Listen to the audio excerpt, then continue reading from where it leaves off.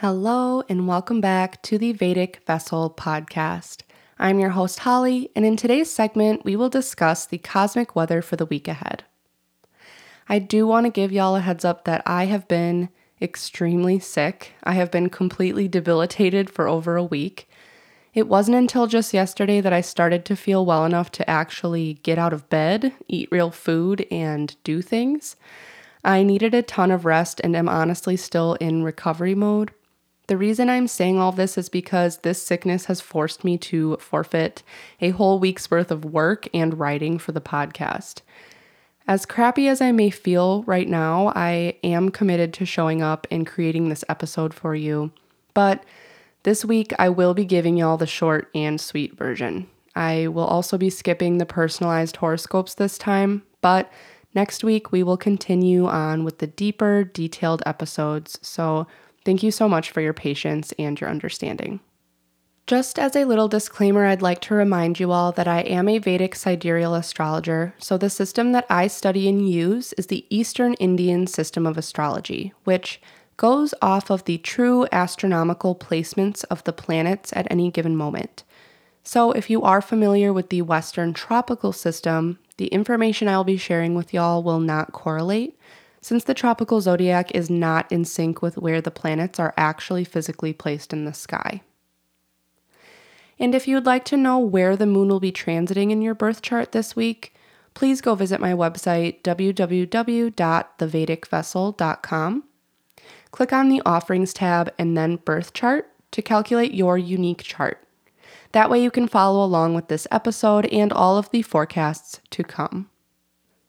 All right, let's jump right in. On Monday, January 3rd, the moon will be in Capricorn in the nakshatra of Uttarashada.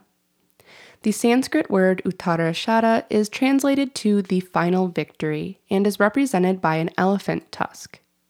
This nakshatra holds deep integrity, leadership ability, and concern for humanity. Monday is a great day for starting anything new, laying foundations, being a leader, and making time for spiritual pursuits as well. Not the best day for travel, impulsive actions, or conclusions.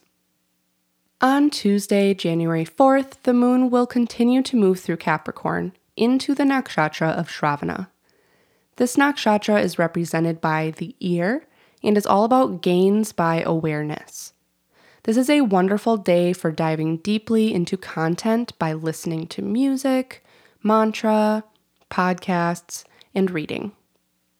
Focus on learning, whether that be about a specific topic or about your inner world through meditation. This is also a great day for socializing, counseling, and beginning new ventures. It's best to avoid aggression, risk-taking, completing activities, or lending any money on Tuesday. On Wednesday, January 5th, the moon will be in Aquarius in the nakshatra of Dhanishta. This nakshatra is represented by a musical drum and is referred to as the star of symphony. Dhanishta translates to the wealthiest one, so there is an association to finances and the material world. This is a wonderful time to enjoy or create music and dance, as well as take care of any financial matters. All celebrations, ceremonies, and rituals are supported when the moon is in Dhanishta, except for marriage. Avoid any restrictive behavior and try your best to go along with the rhythm of the day. On Thursday, January 6th, the moon will be continuing through Aquarius, primarily in the nakshatra of Shatabhishak. This nakshatra holds a lot of healing power, as the Sanskrit word Shatabhishak translates to 100 physicians. Represented by an ox cart or empty circle, there is so much potential on this day for deeper learning and exploration. This is a wonderful day to take herbal remedies, schedule a doctor's visit, or do some inner healing work. We may feel a bit more secluded on Thursday, and that is totally okay. Take some time for yourself. On Friday, January 7th, the moon will be between the signs of Aquarius and Pisces in the nakshatra of Purva Bhadrapada. This nakshatra is represented by the 2 front legs of a bed or funeral cot and indicates a strong relationship to the element of fire. There is an association to purification and sacrifice with this nakshatra.